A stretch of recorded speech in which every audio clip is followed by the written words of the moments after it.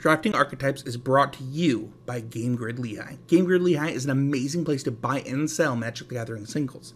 Whether you're building a new cube or crafting your new constructed deck, Game Grid Lehigh is the place to do it. Got a draft coming up with some friends? Buy some seal product here and get it quick. So click the referral link in the description to help out the show, and don't forget to use the code DRAFTPRO10 to get 10% off on your next order at gglehigh.com.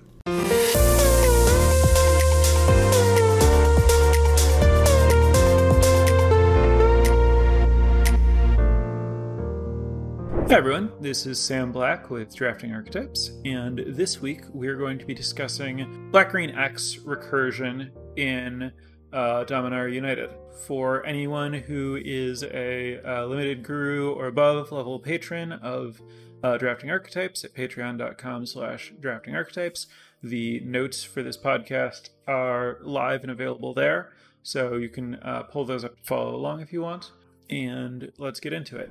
Often I start by talking about how strong an archetype is in the format according to 17 lands, and I did not do that here. I don't know that, the ways that 17 lands categorizes things, I don't think tells me a lot about how effective the particular strategy that I'm talking about here is. And just in general, I think that this is a set that is very high complexity, very high synergy in a way that minimizes the utility of a lot of kinds of data that I regularly use on 17 lands. That's not to say that there's not a lot of useful information there, but some of the stuff I'm going to rely more on my theory and experience than the numbers there. That is to say, I'm not really making any claims about how much better or worse this archetype is than other archetypes. What I want to focus on is just when and how to exist in this space, what you're looking for and what you're trying to make the deck do, and why, and which cards this uses well. So basically there are a lot of cards in this format that put cards into your graveyard and or get cards out of your graveyard, generally in a way that is profitable on those exchanges. And so the more you do those things, the further ahead you get. So this deck is really about kind of grinding and generating card advantage. And it's important to understand that. And it's also important to understand that a lot of other decks aren't about that. And the fact that you are better at that than someone else doesn't matter unless that's what the game is about. And a lot of your opponents, most of them, should be trying to make the game about something else. So you need to be able to make sure that the game is about what you want it to be about.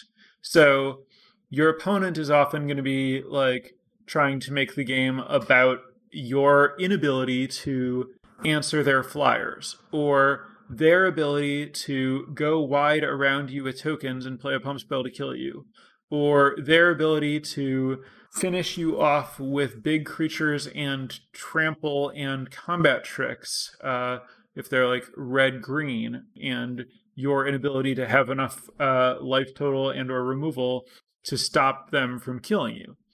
And any amount of, but I could have gotten 5 more creatures out of my graveyard and my opponent was never going to be able to keep all of my creatures dead, doesn't matter if you're dead.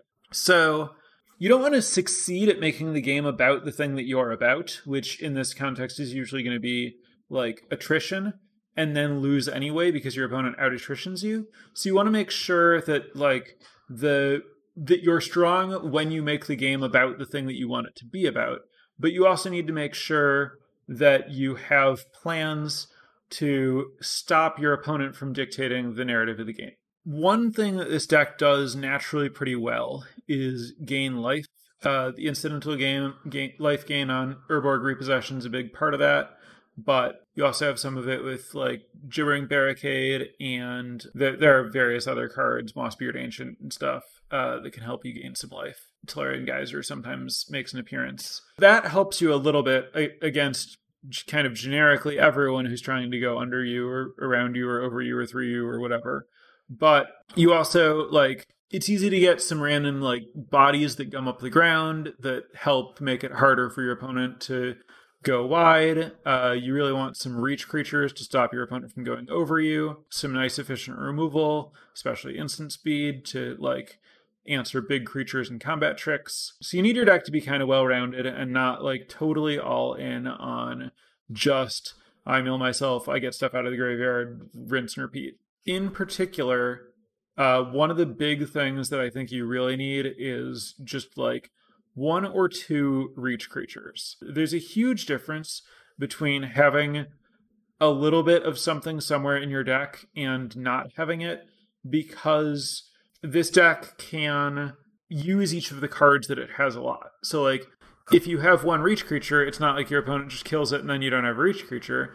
If you have a reach creature, your opponent kills it, and then you get it back and play it again, and you're still set up to have a reach creature.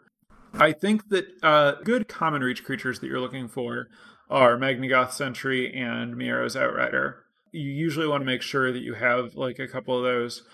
I'm at the point now where if I didn't have either of those, I might actually consider playing a Snare Spinner, the 2-mana 1/3 reach spider that gets 2 extra power when it blocks a flyer. I just think like a creature that you can get back that can trade with flyers to cut off that angle from your opponent is important. This deck, this archetype, really revolves around Urborg Repossession for me. Urborg Repossession is probably the like 2nd highest black common in my pick order. I take Extinguish and then Repossession, and I want to have a lot of repossessions. There are a lot of cards historically that are very, very good at generating card advantage by returning creatures from your graveyard to your hand. Like, it doesn't cost a lot of additional mana in general to return additional things from your graveyard to your hand. And the limiting factor on those cards is less, are they good at doing that? And more, are you good at generating a game where that's actually helpful? Because a lot of opponents aren't necessarily putting a lot of effort into getting your creatures into your graveyard for you, especially if it's obvious that your deck wants them there. And so it's easy for Urborg Repossession to just not do anything if like your opponent's just casting flying creatures or making tokens and then planning to play a charge or something. And so it's important for you to have things that make sure that you have creatures in your graveyard. There are a lot of ways to do that, but like if you're going to play more than 1 repossession, you really want to make sure that you have things that make sure that your repossessions are alive. Some examples of good ways to do that are like Benalish Sleeper that you can kick. That's the 3/1 that makes both players sacrifice a creature if you kicked it. So you can just play that, make your opponent sacrifice a creature, you sacrifice it or something else, and then it's a creature that you can repossession. Or Eerie Soul Tender is really, really, really good for this because of the mill 3. And Soul Tender plus Repossession does a nice thing where Soul Tender is very likely to mill a land. Sometimes it mills a land of a color that you need. And then if you kick Repossession, you can return a creature and a permanent, and that includes the lands. So that can kind of like boost up your access to colors or mana if you're just like looking to like it's nice to have the ability to draw land when you want to, basically. And Soul Tender is a good way to make that happen. Another good way to make that happen is with Floriferous Vinewall, especially if you have ways to sacrifice or just chump block with that. Then if what you're looking for is more lands, it's very easy to repossession it back and play it again. Shadow Prophecy, the instant that looks at cards equal to domain, you keep 2 of them in your hand and put the rest in your graveyard, is another good way to enable your graveyard for repossession. You can also kick the uncommon that mills you for 4 if you kick it. Anything that makes your own creatures end up in your graveyard. Gibbering Barricade's another way to do that. You want some reasonable amount of that stuff in total to make sure that your repossessions are on when your opponent's not trying to kill your creatures. Eerie Soul Tender is very, very good in this archetype because it enables your repossessions, but also the more of them you have, the better they get, because them milling each other is good. And if you have multiples of them, they start enabling Writhing Necromass, which is the 7 mana 5/5 Death Touch creature that costs less for each creature in your graveyard. And that ends up being really good in this deck because all of your recursion stuff, especially using Eerie Soul Tender, is very mana intensive. So having a big high impact creature that you can play for very little mana helps you not fall too far behind while you're spending mana getting these cards out of your graveyard. Speaking of this concept of a high impact creature, I think that's the most important thing to understand about what's going on here is your deck is about consistently having access to your best creatures, and whatever your best creature is the thing that you are most commonly casting again and trying to keep in play. And so your deck very much is directly related to the strength of your best creature. So if you have some kind of really, really strong bomb, like, for example, I had this once with Sheoldred, and then I could just play Sheoldred, and because I had a lot of ways to get Sheoldred back, I could just attack. And if my opponent wanted to like block it with view creatures and trade, I was like, great, you've dealt with my Sheoldred. You're probably really happy about that, except it's back. And the ability to be really aggressive with Sheoldred is really, really strong because it's already putting so much pressure on your opponent with, in case, for people who don't know this mythic rare, it's 2 and 2 black for a 4/5 Death Touch. Whenever your opponent draws a card, they lose 2 life. Whenever you draw a card, you gain 2 life. So the 2 life per turn that they're losing puts their life total under a lot of pressure. And then if you can also safely attack with your 4/5 Death Touch for 4, which isn't very hard, then your opponent ends up just like losing life way, way, way too quickly. So if you have some kind of, Sheoldred's one of the best cards in the set, like top 3. If you have such a bomb, then drafting a lot of ways to make sure that you continue to have that bomb in play is going to really, really magnify the strength of that bomb.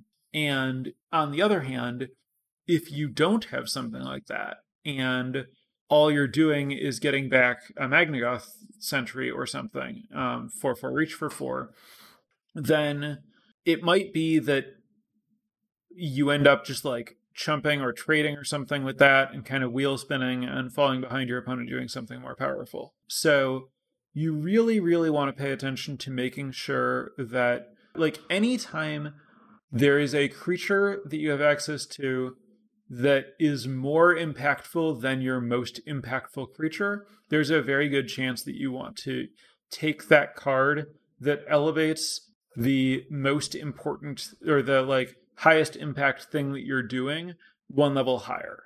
Yeah, at common, like Mira's Outrider and Writhing Necromass are about as high impact as you can get. At uncommon, you're looking at cards like Tatyova and Mossbeard Ancient and Bone Rattle, the 4/4 for 6 that gets something back from your graveyard, is weird here, where it's very, very impactful if it's getting something else very, very impactful back. Marrow is another one that can be very high impact. It'll usually be an 8/8 or a 10/10, Territorial Marrow. But having no keywords, it can end up not lining up well against, an opponent with, like, if your opponent has a Death Touch creature, it's not that big of a deal. You can trade and get it back. But if your opponent's, like, very wide, you might have trouble, like, actually getting through with it. And of course, Wingmantle Chaplain is the actual best uncommon and best thing that you can have going on in this deck. When you have Wingmantle Chaplain, you do want to be in this kind of space. This is where this archetype has a lot of overlap with my discussion of the Defenders deck in the last episode. But this is more about when you don't have Chaplain, which puts you in easy mode, what else you can do. A wide range of high impact rare and mythic rare cards exist. You're obviously, like, it's not just about like what's the win rate of this card, but how impactful it is, which is to say that, like, the more expensive, higher impact cards are more relevantly advantageous for this archetype than, like a really good efficient 2-drop. I touched briefly on Floriferous Vinewall as like nice to be able to like chump block with and then get back. because it, draws a card, but it doesn't merely draw a card. It draws a specific predictable kind of card, which means that it's particularly good to be able to like rebuy because you know what it's going to give you and you can go to that if that's what you want. Also, it's worth noting that this deck often will have some very expensive cards, but also play a lot of Flurfur's Vine Walls, and it's not terribly unusual to play like 15 or 16 lands because your Flurfur's Vine Wall will help you find more lands. You want to make sure Flurfur's Vine Wall as mana fixing is interesting in that it is very, very good at it, but only if you have enough sources of the color that you're looking for. Like, it doesn't actually search your library for missing color. So if you have one land that taps for blue mana, it's not going to find it very well. But if you have, 3 or 4, it's very good at digging you to your first, like, blue or whatever. When you're trimming lands for Flurfur's Vine Walls, you have to be very careful about not, like, counting your Flurfur's Vine Wall as a blue source while playing only one blue land. But you can kind of count it as a source for anything that you have like 4 or 5 lands that tap for. And that often leads to a spot where if your mana base is very Flurfur's Vine Wall heavy, you want to kind of balance your colored sources more than you otherwise would. So you might kind of cheat on like not playing as many lands of your secondary color so that you can play additional lands of your tertiary color, but count on Vine Wall usually finding your secondary color if you're missing it. Removal. You want some of it. Instant speed is better than not instant speed, as always. Hard removal, like removal that can kill anything, is nice. Like, efficient is kind of less important. The same way that, like, efficient is less important in creatures, it's also less efficient in removal. You really just need it to do whatever you need it to do. That said, if your whole deck is too clunky, this is definitely a format where you can get run over. So you do also want some cheap removal to help kind of stop your opponent from doing that, turn the corner. I want to highlight Destroy Evil in particular. This is a card that it's really easy to sleep on. It looks like it might be a sideboard card. It's good in some form. It's the kind of card that's good in some formats and bad in others. I and a lot of other people kind of started by not really seeing it as a great card or maybe being skeptical about playing a lot of copies of it. It has very, very good stats on 17 lands, like better than Lightning Strike good. And I've started to try playing with it, and it has radically exceeded my expectations. There are a lot of big creatures. The big creatures are very important. There are also a lot of pump spells, like the red-green aggro deck usually plays like a lot of tricks, and even if they have a small creature, once they play a trick on it, then Destroy Evil kills it and you get a 2-for-1. And in addition to that, there are very, very, very few ways to exile creatures in this set, except with enchantments. And there are a bunch of different Oblivion Ring type cards that exile your creatures. And exiling your creatures is the thing that shuts down your ability to make sure that they're in play when you're recurring them. So having Destroy Evil to answer the Oblivion Ring type effects lets you make sure that your plan of always have your best creature stays online, while also giving you an efficient removal spell for big creatures. Really highly recommend prioritizing and playing multiple Destroy Evils in this archetype, but also most white decks. Like, I think that Destroy Evil is roughly as good as Extinguish the Light, and those two are the best common removal spells. So, it's kind of been implied in all of my discussion about cards that are not black or green and how mana works. This deck is very, very rarely straight black-green. You should expect to splash, maybe even splash every color. You want to be careful to avoid cards that cost 2 of the same color where possible. Make an exception usually for one color, usually black for like Extinguish the Light, maybe Choke Miasma or something. You can do that and play expensive cards that cost green, like Mossbeard Ancient, and Tatyova counts because it's good late. But you want to be really, really careful about even good cards that cost 2 colored mana of the same color that's not necessarily one of your primary colors. Like Talus Lookout is a really, really good card for this deck. It can kind of fill the role of the reach creatures. And if it's like dying and coming back and finding your other stuff, that's all very strong. But blue can be pretty hard to pull off in this deck. So you want to be cautious about including cards like that. Really pay attention to what your mana is going to look like, what kind of fixing you have, how many non-basics you have, and like whether you can realistically play it without stretching your mana too far before taking and trying to play a card like that. Another off-color card that I want to call special attention to is Micromancer, the 3 and a blue 3/3 that can search your library for a 1 mana instant or sorcery and put it into your hand. Just finding Urborg Repossession is awesome because it means that when your Micromancer trades off, you can get it and something back and then get another thing, which could be another repossession, and you can just kind of keep that going. Or it's also easy to build a larger kind of suite of options for your Micromancer, especially if you're playing every color. You want to have, multiple repossessions ideally for your Micromancer to find, but then it's also good to have some 1 mana removal. There are a lot of options here. Tail Swipe, Cut Down, Runic Shot, Bone Splinters, Flowstone Infusion, Rona's Vortex. If you're not sure what any of those are offhand, don't worry about it. The point is they're things that answer your opponent's creatures in one way or another and cost a single mana. So you have a ton of options for cards that Micromancer can find that give you a removal spell toolbox in addition to kind of this like raw grindy card advantage engine from taking Urborg Repossession. So really strong card to include.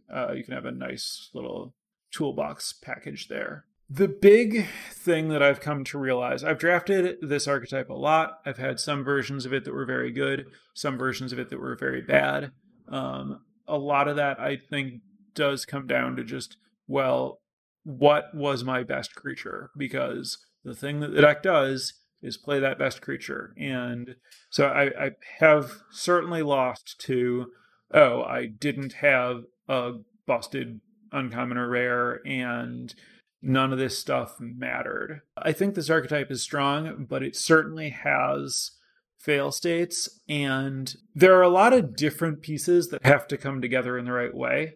And you kind of end up on this path before you know that you're going to check all those boxes and have all the pieces come together. And when I was like drafting this and thinking about it, I realized that what it really reminds me of is drafting the Stream of Thought control deck that I drafted in Modern Horizons 1. This was a deck that was usually close to creatureless, usually 5 colors, and based on recurring, running through my deck multiple times and having answers to everything.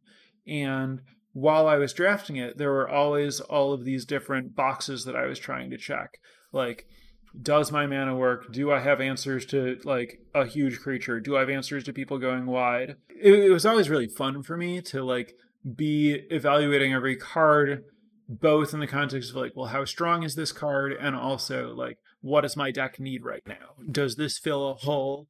Or do I have like enough of that and I can prioritize like a weaker card that does a thing that like the rest of my deck isn't doing yet? And really thinking of your whole deck as a cohesive package.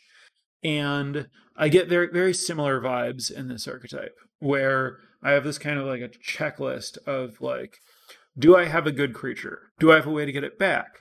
Do I have enough enablers for all of my recursion? Do I have removal? Do I have a reach creature or a good flyer?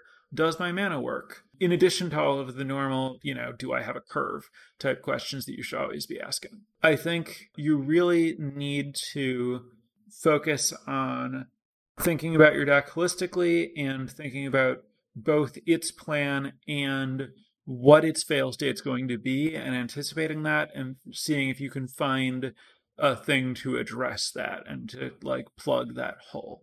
Complicated deck to draft, very, very fun in my opinion and to my taste, both to draft and play games with. You end up with a lot of options, a lot of ways to spend your mana. I've had frustrations in this format with a lot of my attempts to draft aggro decks where I felt like I was really at the mercy of not having a lot of card selection and needing to get like my creatures and tricks in the right combination and in the right order. And this archetype feels a little bit less dependent on the order of your deck and more important on your ability to get all of the pieces in your deck, and kind of puts more of the emphasis, I guess, on the draft portion in a way that I personally enjoy.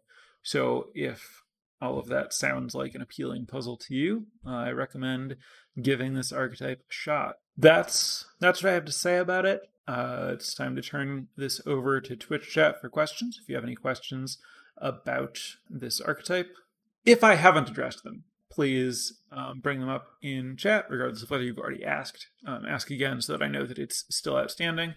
While I'm waiting for those questions, I want to thank my first new patron in a while since we started doing this again regularly.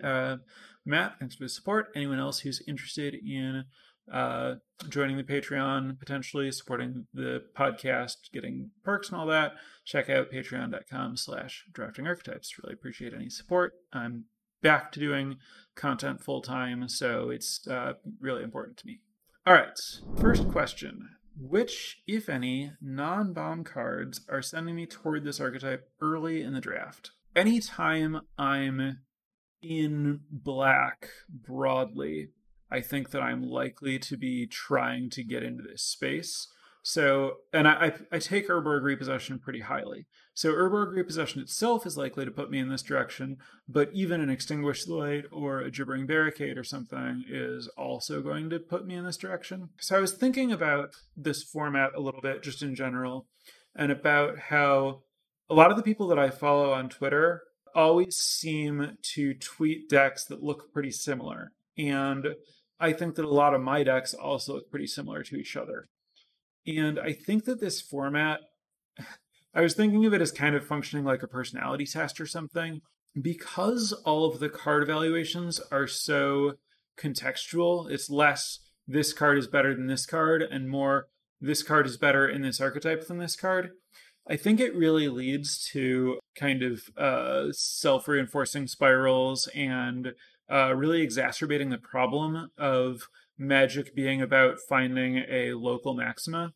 I think it's really easy for people to just get into a rut in this format, basically, where they're like, oh, this card is performing well, so I'm going to take it highly, but it only performs well in this particular deck.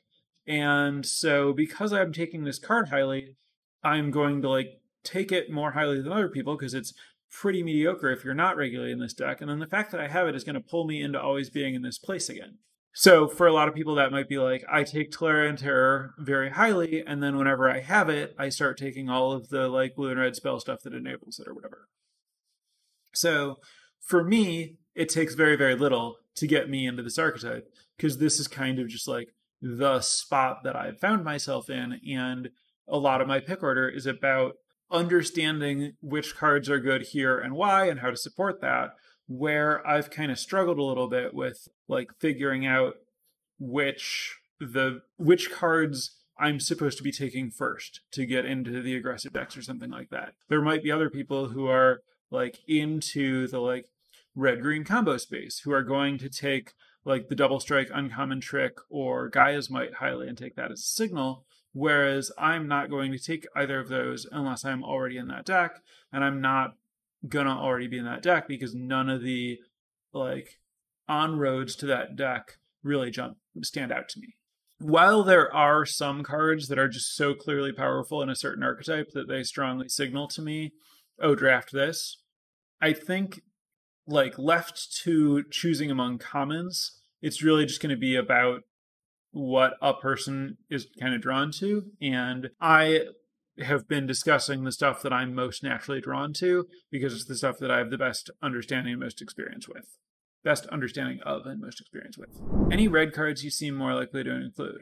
Mira's Outrider is the big one that's going to get me to include red because I'm really looking for the reach creature and the value on casting that means that anytime it trades off, I get to hit my opponent again, and then that gives me a way to know that I have a real way to end the game. I would also be reasonably happy to play like Flowstone, Infusion, and Lightning Strike, but those are often taken more highly than I want to take them because I'm usually not playing that much red mana, because it's really just like Outrider, which is a 5 mana single pip card that I'm looking to play after I already have my other colors of mana lined up.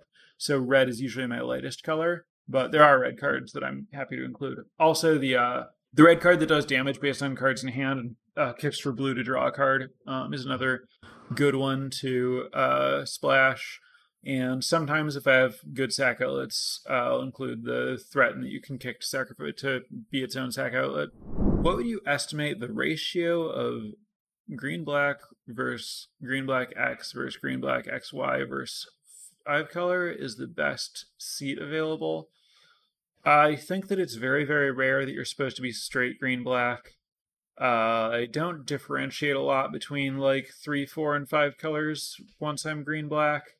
I would say I tend to try to gravitate toward 4-color. The 5th is often a bit taxing on my mana, but it's like worth it, usually specifically because of Outrider. Sometimes you just need to be very careful about making sure that you're only doing it when you're actually getting duels and like reasonably easily. 3 versus like 3 in 1 splash or 2 in 1 splash or 3 in 1 splash or 2 in a like the 3 versus 4 color feels very similar to me, as long as you're careful to like keep the splashes light.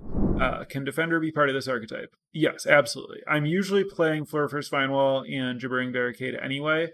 So if I have Wingmantle Chaplain, I'll include it and the tutors for it, and my deck will be much, much, much, much, much better than if I don't have that. If I don't have Wingmantle Chaplain, I don't really like playing defenders outside of Flurfur's Vine Wall and Gibbering Barricade, though I will note that if you're slightly spell heavy, the 05 that loots is pretty nice. Specifically, I like discarding Eerie Soul Tender to it, because sometimes you go through your library so much that the mill 3 is kind of dangerous, especially like if you're worried about it milling specific cards that you really want to be able to draw that aren't creatures. So being able to just discard it to get the graveyard ability without needing to cast it is sometimes something that you're looking for, and the 05 mill wall can help there. Next up, do you ever have issues with self-mill in long games with this deck? And if so, how do you play around that? Yes, I have won a good number of games in this format with 0 to 3 cards left in my deck. Most of the time, the way that I deal with it is by prioritizing high impact stuff. I can get to the point where once I have access to every card in my deck, I can end the game very, very quickly. But it is possible to lose to milling out if you have too much of this stuff. It has been a concern. Sometimes I have to not cast Shadow Prophecy because I don't have enough cards left in my library or whatever. I don't think I've been at the point where I've played extra cards to deal with it, but I could see doing that at some point if I had too many Shadow Prophecies and Eerie Soul Tenders or something, and they seemed very good in my deck. Next up, thinking about how this deck draws or takes cards out of your deck, and your deck could go to a really low number. How important is the deck manipulation and tracking your deck? Pretty important. I played some games yesterday where I had a lot of Flurfur's Vine Walls and was recurring them, and at one point I put a Mossbeard Ancient on the bottom of my deck. My opponent Rona's Vortexed a Mossbeard Ancient at the bottom of my deck, so I knew exactly where it was, and I really wanted to draw it again. So I started like aggressively casting and recurring Flurfur's Vine Walls to filter cards under the Mossbeard Ancient to draw back through my entire deck to get the Mossbeard Ancient again. And that actually worked. I did cast the Mossbeard Ancient again, not very many turns later. Especially if you're blue enough that you're playing Impulse, that kind of stuff can come up. As to like how much it comes up, it really depends on how many like Impulses and Flurfur's Vine Walls you're playing and whether you're paying attention to that stuff, but it is real. Have your games been in this archetype against white token decks? Can they go wide to get around your blockers? Yeah, they can go wide to get around your blockers. The wall package, like Flurfur's Vine Wall, is not a good blocker, but it is actually pretty nice against like the 2/2 that makes it 1/1 Cavalier, because you can block the 1/1 pretty easily. Of course, they can like enlist in that spot, but if you have like a 2/4 like Gibbering Barricade, then you've kind of handled both of those, and it just gets harder for 1/1s to get around you if you have some Flurfur's Vine Walls. And then the Shield Wall Sentinel, the 1/3 that finds another wall.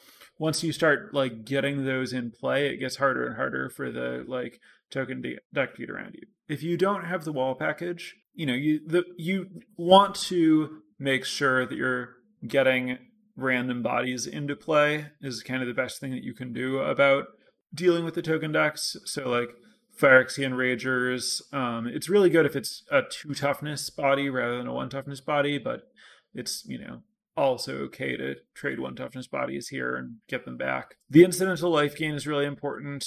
Having a Choking Miasma is something that I'm pretty happy with in these decks, even though that card doesn't have great stats.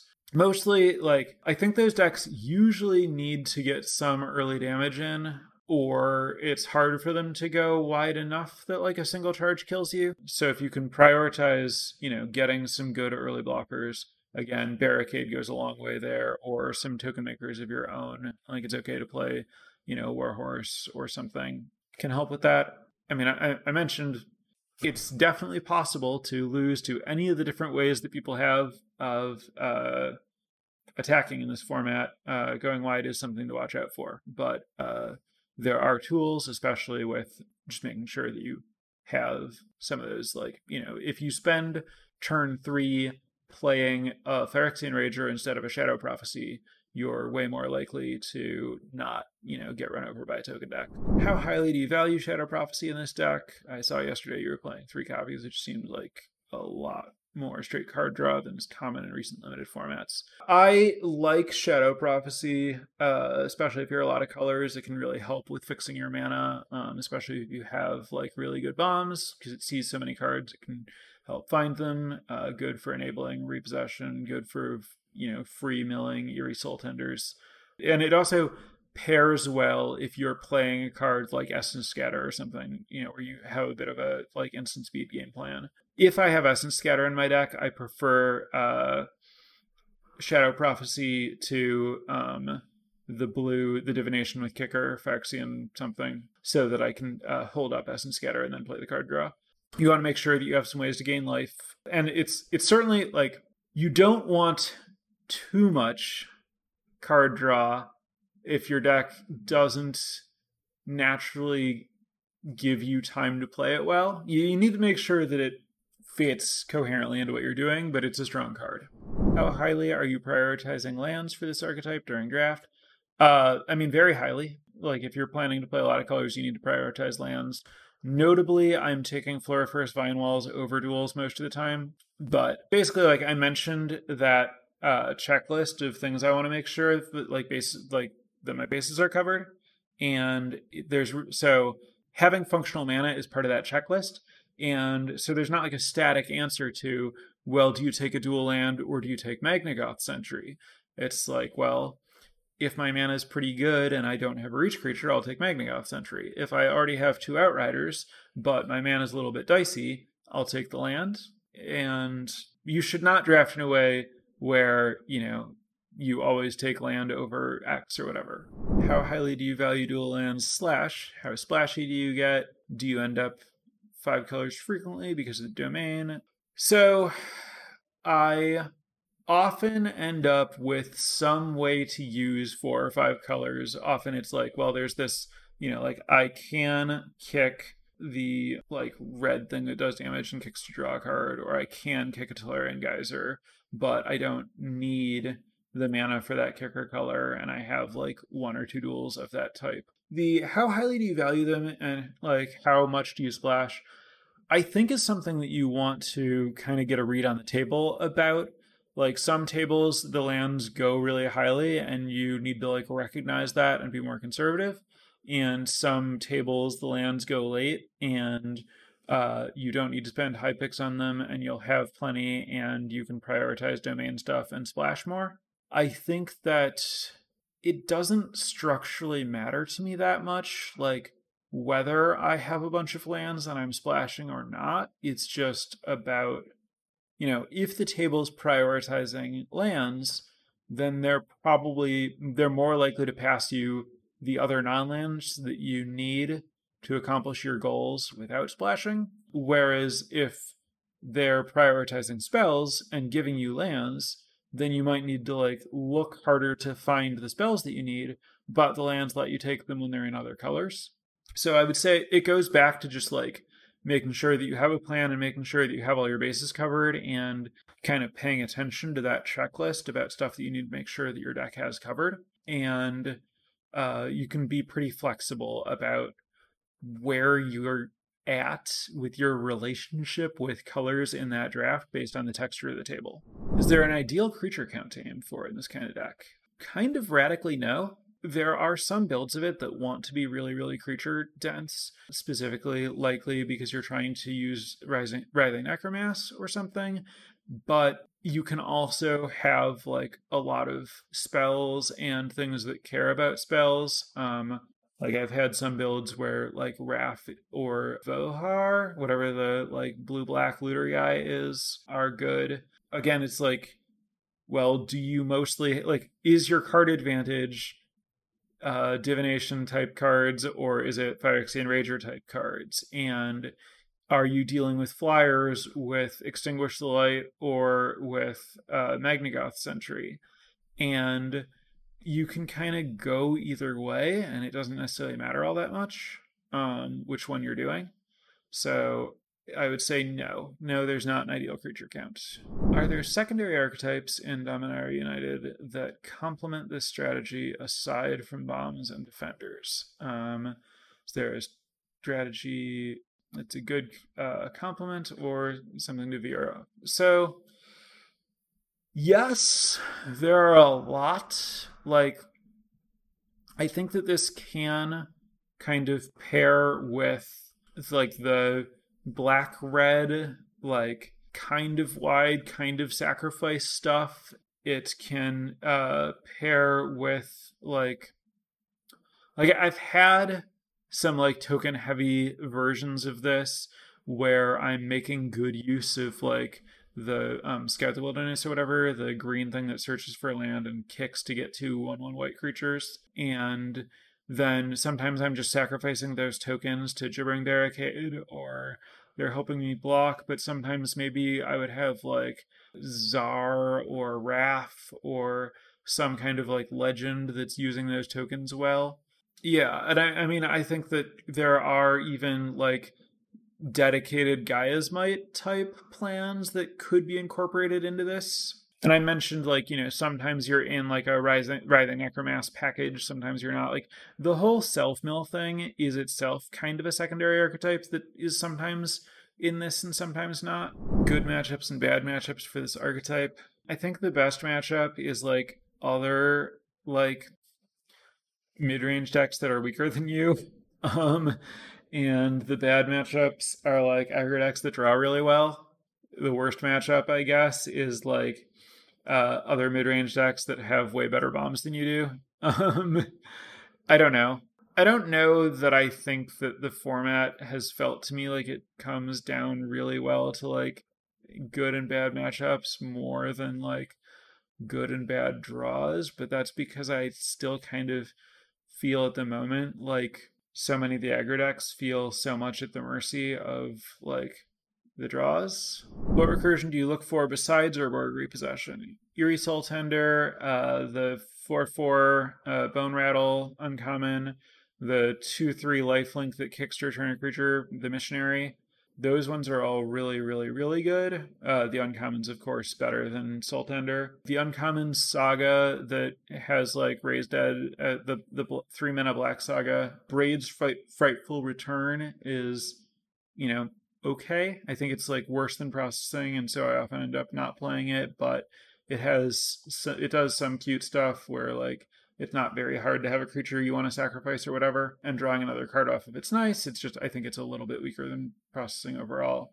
But worth noting that, not Processing, Urborg Repossession. Worth noting that Urborg Repossession plays really well with sagas in general, since it can get them back. I think that's most of the other recursion that I play. I guess, if things go really well, the mythic 4-mana angel that lets you play things from your graveyard is probably pretty good. Should you build a 45 to 50 card deck instead when self-milling? Most of the time, no. You should just have high enough impact cards that you can win when you get them back and cast them the first time. Green-black domain recursion, the ideal 41 card deck. 41 in particular is pretty unlikely. Like, if I'm trying to play more cards, I don't know why I would play exactly one more card. How much tapped land is considered too much for this deck? My most common problem with this has been getting run over by an aggro deck. So, I don't have a number of tap lands that I think are too many. I mostly, if I'm playing a lot of colors, just try to have a lot of them, and I would rather deal with the fact that I have tapped lands by prioritizing cheap removal rather than by cutting tap lands. So I don't really have a thought on what the most is. I've been pretty happy playing whatever I can get, basically always. How many tap lands is too many? If you have 7 to 8 tap lands, do you consider going up a land? No, I very much would not increase my number of lands because of having tapped lands. If anything, I would decrease my number of lands because I had my colors covered better. I understand where you're getting at in terms of but you need this many untapped lands so that you can play an untapped land when you want to. But I think the version of that that's more real is getting to a point where you take the Scry, the Grotto, over a tapped land during the draft. Another question about, do you think this deck needs 18 lands instead of 17? Because your deck tends to have a lot of expensive cards. My experience has been that my deck has a lot of card advantage and things that find lands, and I've felt like I can never play as few lands as I want to make my colors work and make sure I hit my first few. I'm way more likely to think about going to 16 lands than 18 in these decks. All right, I kind of like this question. It's a little bit off topic. Are there any steps you can recommend to not always drafting similar decks in this format? I mentioned that this format really leads to getting into, kind of a local maxima or a rut where you figure out how to draft a thing and then just keep drafting it.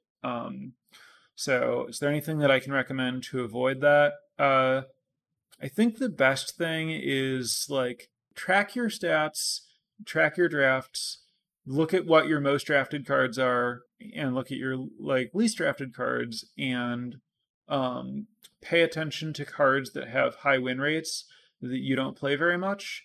Also pay attention to content creators and look for people who draft decks that are very different than what you draft, and try to figure out watch their drafts, figure out what they're taking that puts them in that direction, figure out which cards win a lot, and try just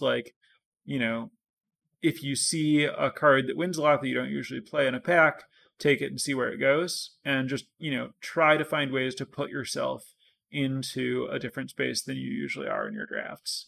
Another slightly off topic, unrelated to this episode in particular, what are some general tips to more consistency with your draft decks? This is from a new player. I think the big ones are, in this format, try to make sure that you have at least 8 lands that tap for anything that you would consider a primary color, and try to make sure that you have a reasonable curve. I understand that without the idea of a reasonable curve might not be self-evident. I would say try to make sure that you have at least 6 as a bare minimum cards that cost less than 3 mana. Make sure that you don't have cards that cost 2 mana of the same, 2 pips of the same color of mana, like something that costs blue, for example, unless you have, let's say, 7 ways to get mana of that color, unless it's very, very expensive and very, very strong.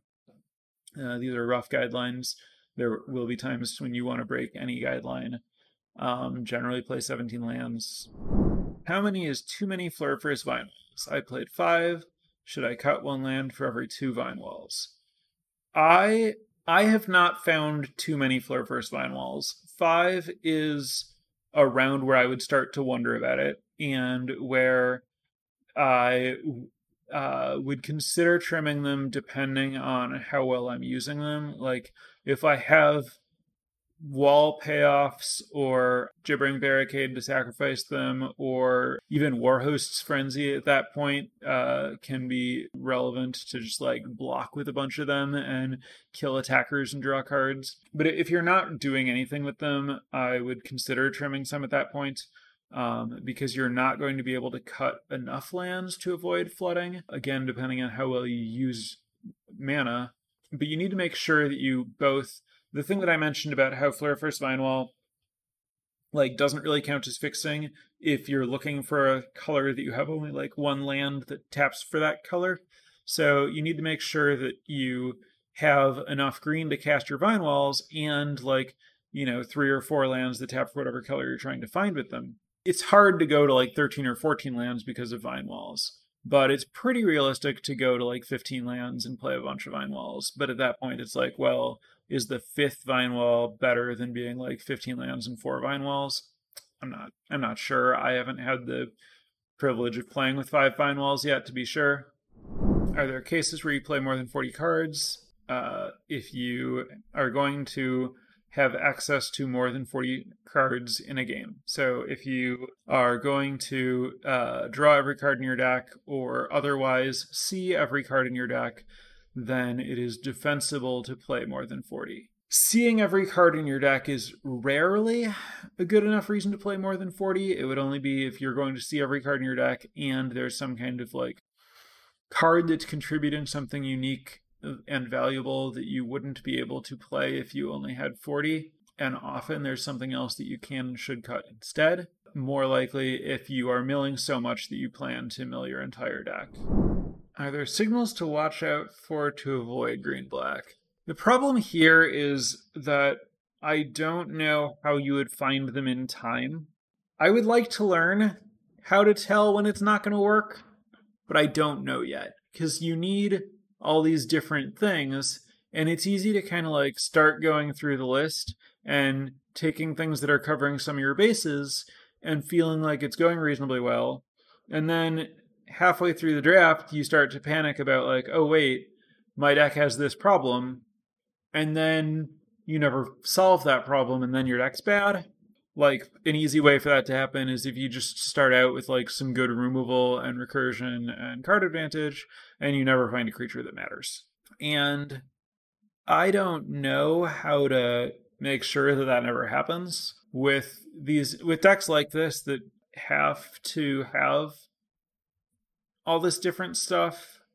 I feel like sometimes you just have to go along for the ride and hope it comes together, and maybe get better at like finding more ways to make do. Like, kind of like how I was mentioning, I haven't personally played Snare Spinner, but now that I've lost because I didn't have a Magnagoth Sentry or Outrider, maybe at some point I will take and play Snare Spinner. So there's some amount of that, some amount of like learning where you can take something that you otherwise wouldn't to solve a problem with your deck. But that doesn't tell you when to not draft it. That just tells you how to deal with like, oh, whoops, maybe I shouldn't have been doing this and I am anyway.